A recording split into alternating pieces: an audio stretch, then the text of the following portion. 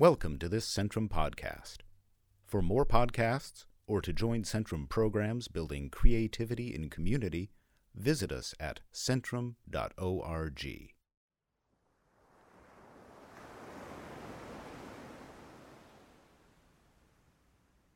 I'm George Marie, the Program Manager for Writing at Centrum.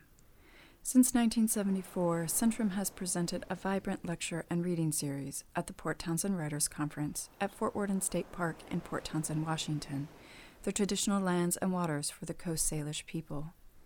Vital to our mission to strengthen our literary craft and our community, to connect with each other across vast distances and from around the world, we offer this archival collection of recordings, beginning from the inception of the Writers Conference to today. Please enjoy.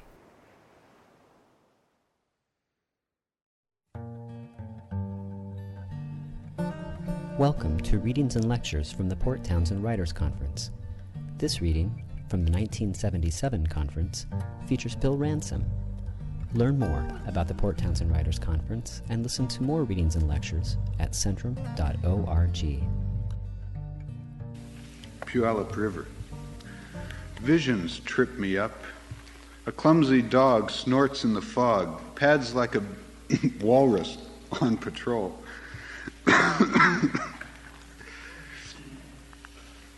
Now she is out of focus, and I am behind my vision on a river with no dog. The trees here are many years shorter. The gunny sack that I used to carry swells with a man's weight of traps, scarred salmon, and muskrat hides. I stand and watch myself, dull, nearsighted trudge.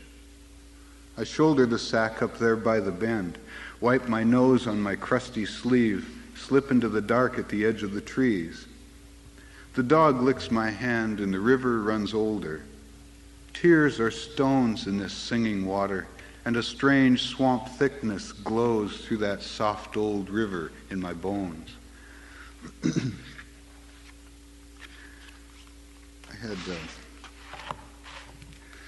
I've had a wonderful summer in Great Falls.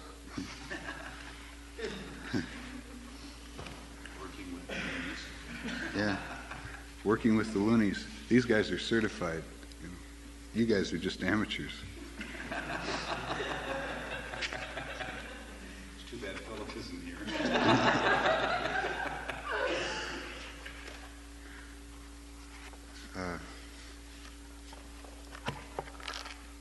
And they like religious poems.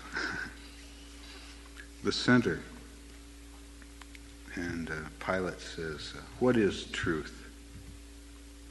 A talking skull on the tip of a spear faces west, shrieks through the night like a cut hog.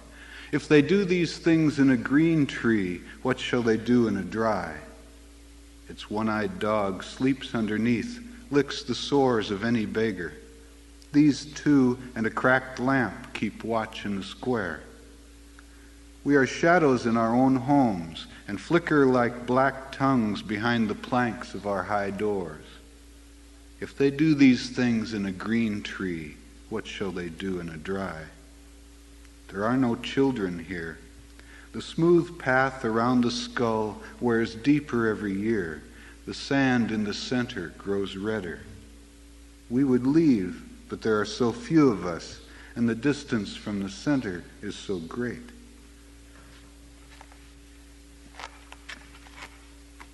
Where is Philip when you need him?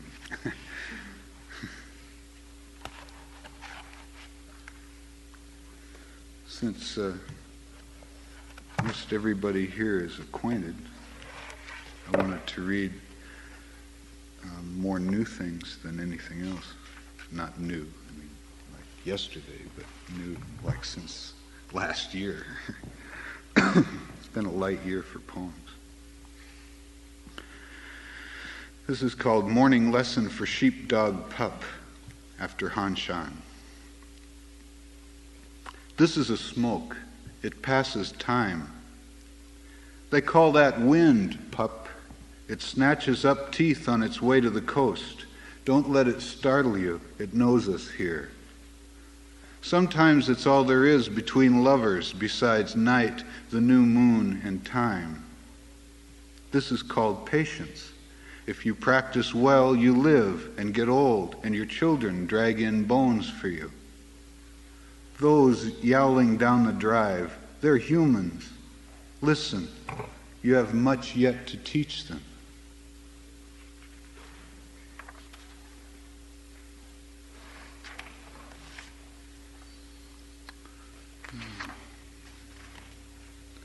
Oh, great. It rained on this one.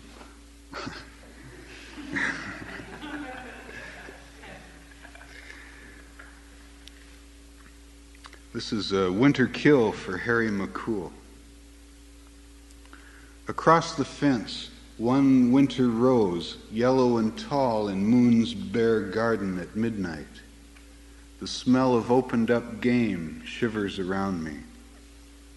One of these days I'll drop out here, limp as the neck of a dead goose, whiskey pissing under dreams in a half-black moon. How easy to die snarled in beauty, dizzy, some native presumption steaming my soil. Harry's a pretty good killer, meat cutter. He's got a lot of style. This is called The Survivor, and it has an epigram from a poem by Leslie Silk, or a story by Leslie Silko. The story is called Yellow Woman, and it's in a collection called The Man to Send Rain Clouds. And she says, someday they will talk about us, and they will say, those two lived long ago when things like that happened. Behind your mirror, the hard edge of legend touches and stiffens the corners of your mouth. Think yes, this is age, the long-faced company of bitter winters, the sweet dried berries that you hold uneaten until the tired sweats of your body melt them down to stain. Press them gently to your cheeks. Draw one faint line across your shivering chin. This once your hand is a stranger. You stare at those small blue rivers between fingers. In some distant winter you sit alone and painted, mystified by hands and old stains. Those sleeping bushes scattered on the hillsides, they dream your secret story.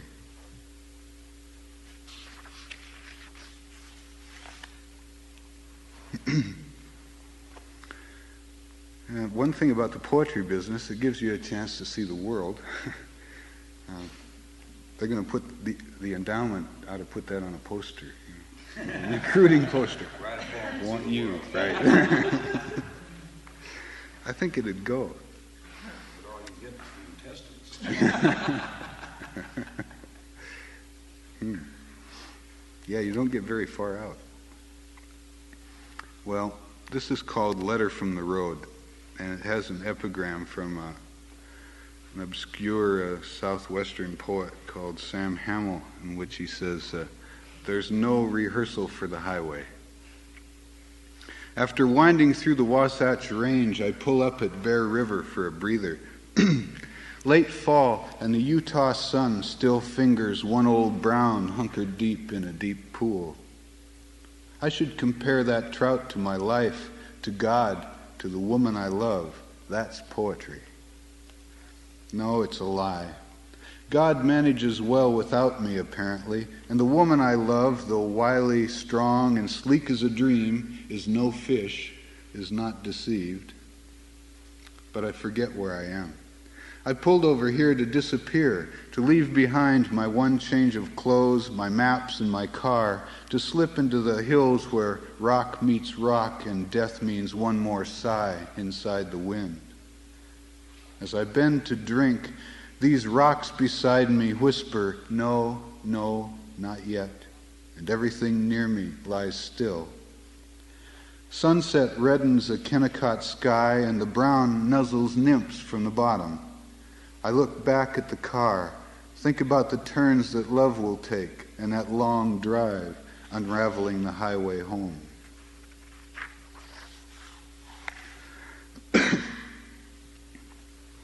Nothing like riding for about 18 hours to clear your throat.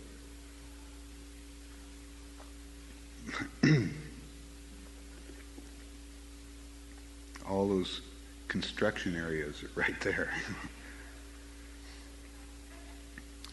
Map of the last long night. This way out of town. Wrap your bag of clothes and your one torn photo inside your coat. A black hiss of rain darkens that glint of light up the road. No cars, no subtle shuffle of boots behind you. This rumble around your eyes, this sudden crunch of morning up ahead, marks not so much the end of blister and stone as the beginning.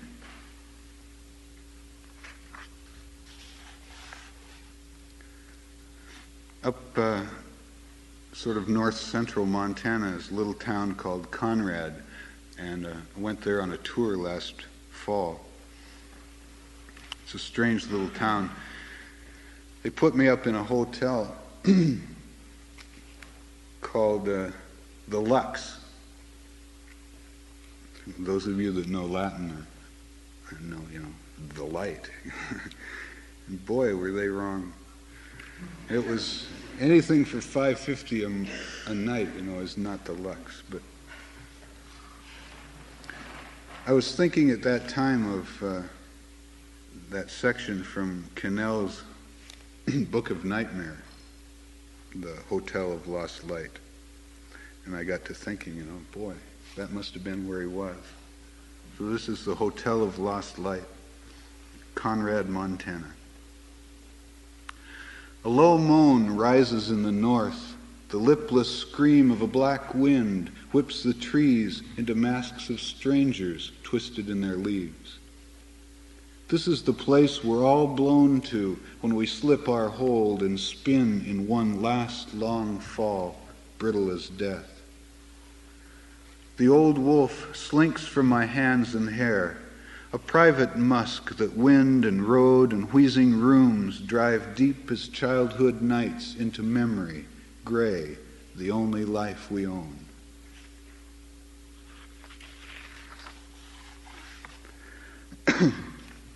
Eye of the storm. Consider this a night on the mountain. Words are stars. They and the dark that feeds them are the only guide we know. We're lucky as lovers to see them tonight. When weather's this bad, you hole up out of some unformed habit and sleep and count on a steady diet of wind. The frail light of our bodies holds.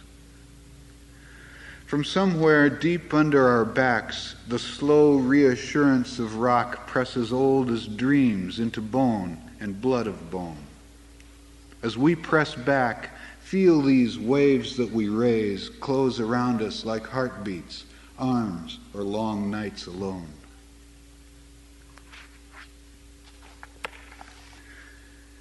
was in New York this past winter and was talking to someone and discovered that all of Auden's belongings were thrown out on the street.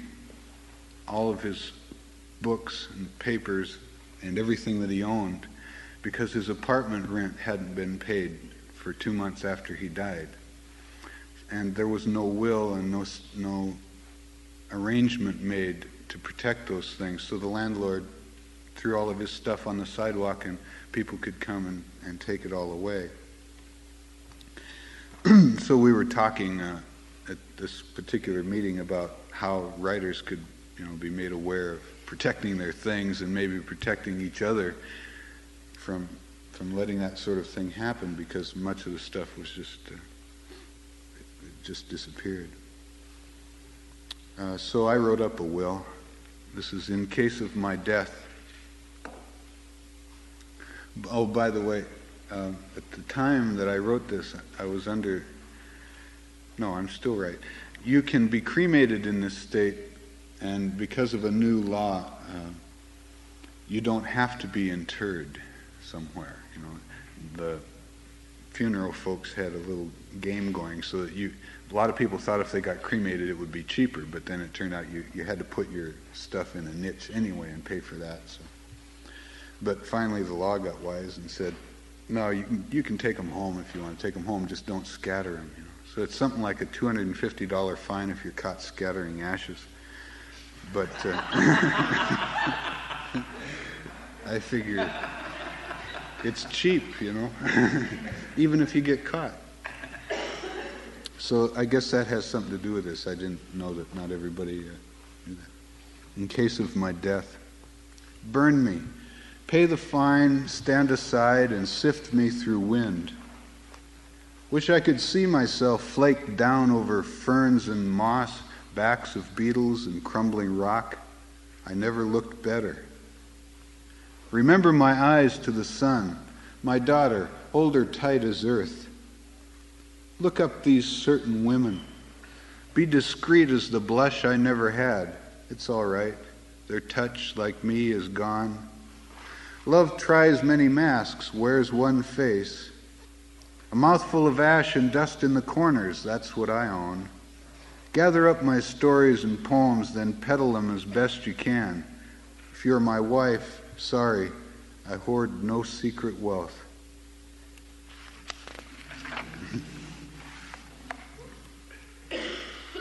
That same visit to New York, I hung out in this little bar across the street from the hotel.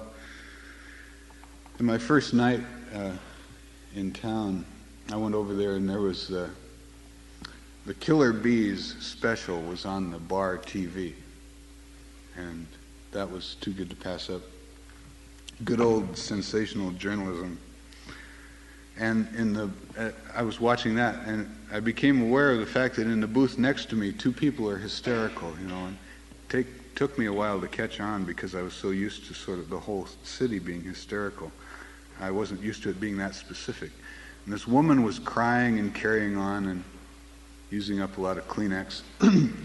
And this guy that was sort of in a halfway way trying to comfort her became obvious was a cop who was then off duty, and they had had some business earlier in the day. And so as the evening went on and their arguing and carrying on got louder, I found out more and more about them. This is Alfonso's, New York City. The off-duty cop mumbles Seconal shotguns and scattered bones to the whore in the next booth.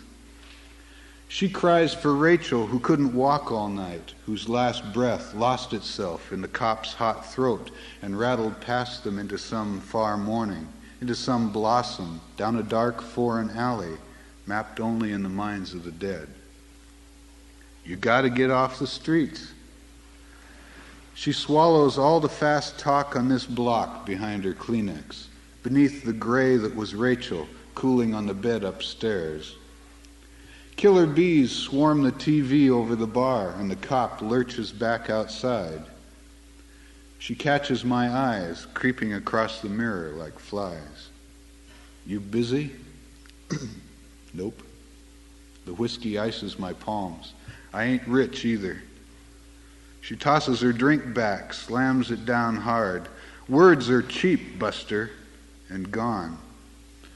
Rachel's perfume and that dead pimp's brains scatter down the sidewalk behind her.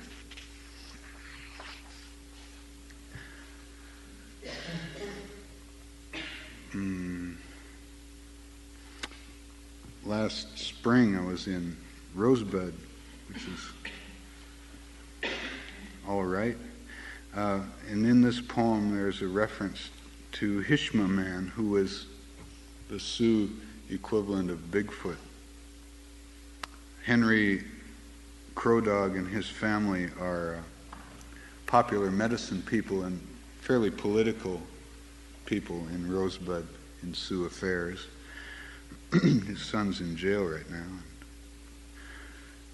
What else in here? And it's the Crow Dog place that the illegal Sundance is held every summer, among other things. This is Leaving Rosebud. Why is it illegal? It's number of reasons. The dance itself is illegal because it involves self-mutilation, and that's not right. You're not supposed to want to do things like that to yourself, whether it's good for you or not. But the main reason is that the tangent activity that goes on with it. a lot of peyote and drinking, and really, a good time. You just got to clamp down on those good times. So they have it anyway. Nobody wants to go out there when it's going on and tell them, no, you can't do it. Leaving Rosebud. Out past Henry Crodog's place, a new grave scars the hillside, and at night someone big squeezes shadows out of stone. Hishma man, you say, was something like a deer slung across his shoulder. It was not killing on his mind that night. He came for you, deep in your bedroll, settled for deer warm on his neck. When you ride his arm into the beginning of land and stars and dreams, you ride alone. He'll be back. And again this summer, eagles circle the Crodog place, while beneath their tightening shadows, Sundance. There's a phenomenon that occurs there that I forgot about, that eagles only come to that place during the Sundance every year, and if there is no Sundance, the eagles don't show.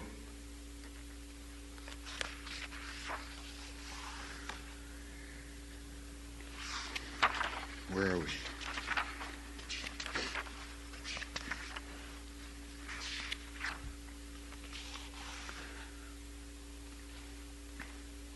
The place. When the cold, damp breast of death settles over your face, and the must of her moldy down stoppers your lungs, clutch her so close she shrieks her way off, startled, only the thought of you filling her claw. Then get out and live the one good dream that you've hidden, jammed somewhere between your eyes and the bottom of your pillow. The night has nothing to do with this. There is one place. Hitchhike there if you have to. Beg, but get moving. You know where it is. And when you get there, feel the center lift out of you and billow out into the day, a long, easy sigh. This time her breast is warm, and the sweet smell of her fills you up to her and gone.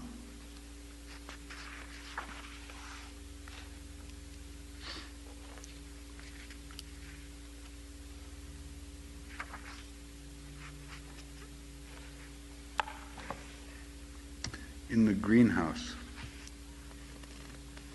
I grow so well in your hands, framed in the light of your sure touch. We water each other with that good rain. And now, time alone and hot, sweating out love in one maverick burst of sun.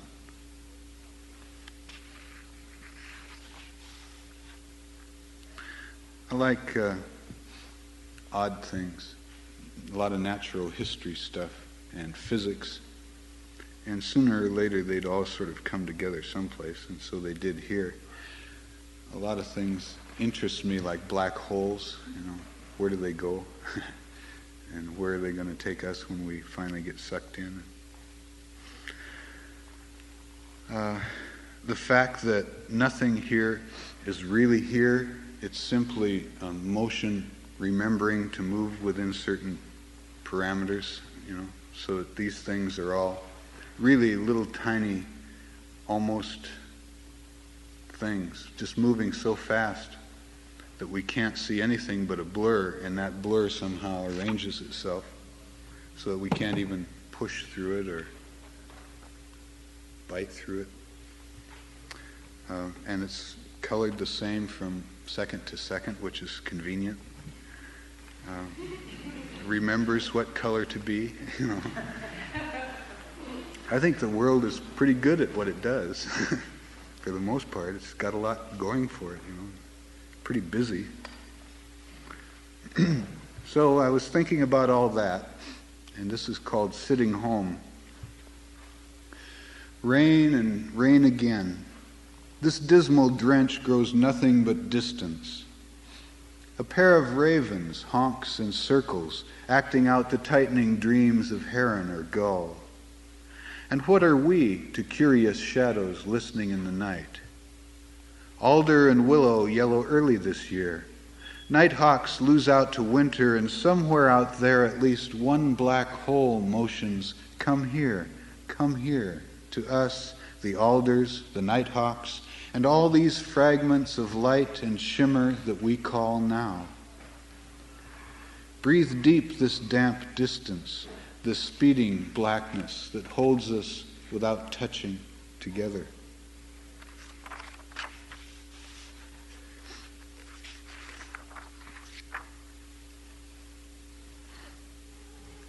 Two more. We can handle two. This is a conversation for all those talks never had. Owls in these hills own the words. Trees up and down the gulch, thistles, iris, and wild rose wait out the centuries with baskets of words under their petals and leaves. They pray for the miracle of lips and mouths and tongues. Distance glistens from the damp corners of your eyes, and all those words I've saved so well steal from me and hide far and wide in the night. Now with all the ages of darkness shouting between us, even the oldest star is not telling anything it knows.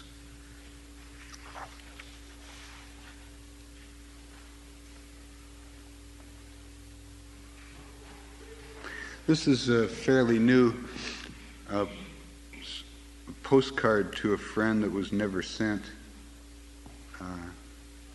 It's called Postcard Home. Nighthawks funnel their mouths like small moons across the evening. If you heard them, you would stop the unstudied wave of your hand, that thoughtful half-pout of lips, the touch of match to cigarette, and think of me.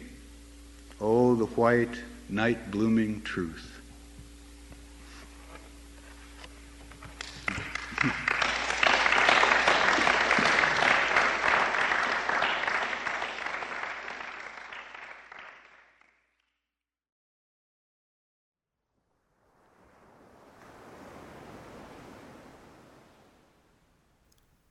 Thank you for listening to this Centrum podcast. The program manager for writing at Centrum is George Marie. Centrum's executive director is Robert Berman. Centrum podcasts are produced by Taven Dotson, Owen Rowe, and Holly Miller. Our executive producer is Joe Gillard. With gratitude and respect, we acknowledge that we broadcast from the traditional lands of the Coast Salish peoples, from the place known by the S'Klallam people as Katai, and today called Port Townsend, Washington. Centrum programs are based at Fort Worden State Park in Port Townsend. Centrum was founded in 1973 to foster creative arts experiences that change lives, and is dedicated to building a world of greater inclusion through the arts. Other Centrum podcasts include music from the Centrum archives, artists in residence, and interviews with teaching artists. To subscribe to any of our podcasts or to support or participate in Centrum programs, visit our website at centrum.org. Thank you for listening. This podcast is copyright 2020 Centrum Foundation.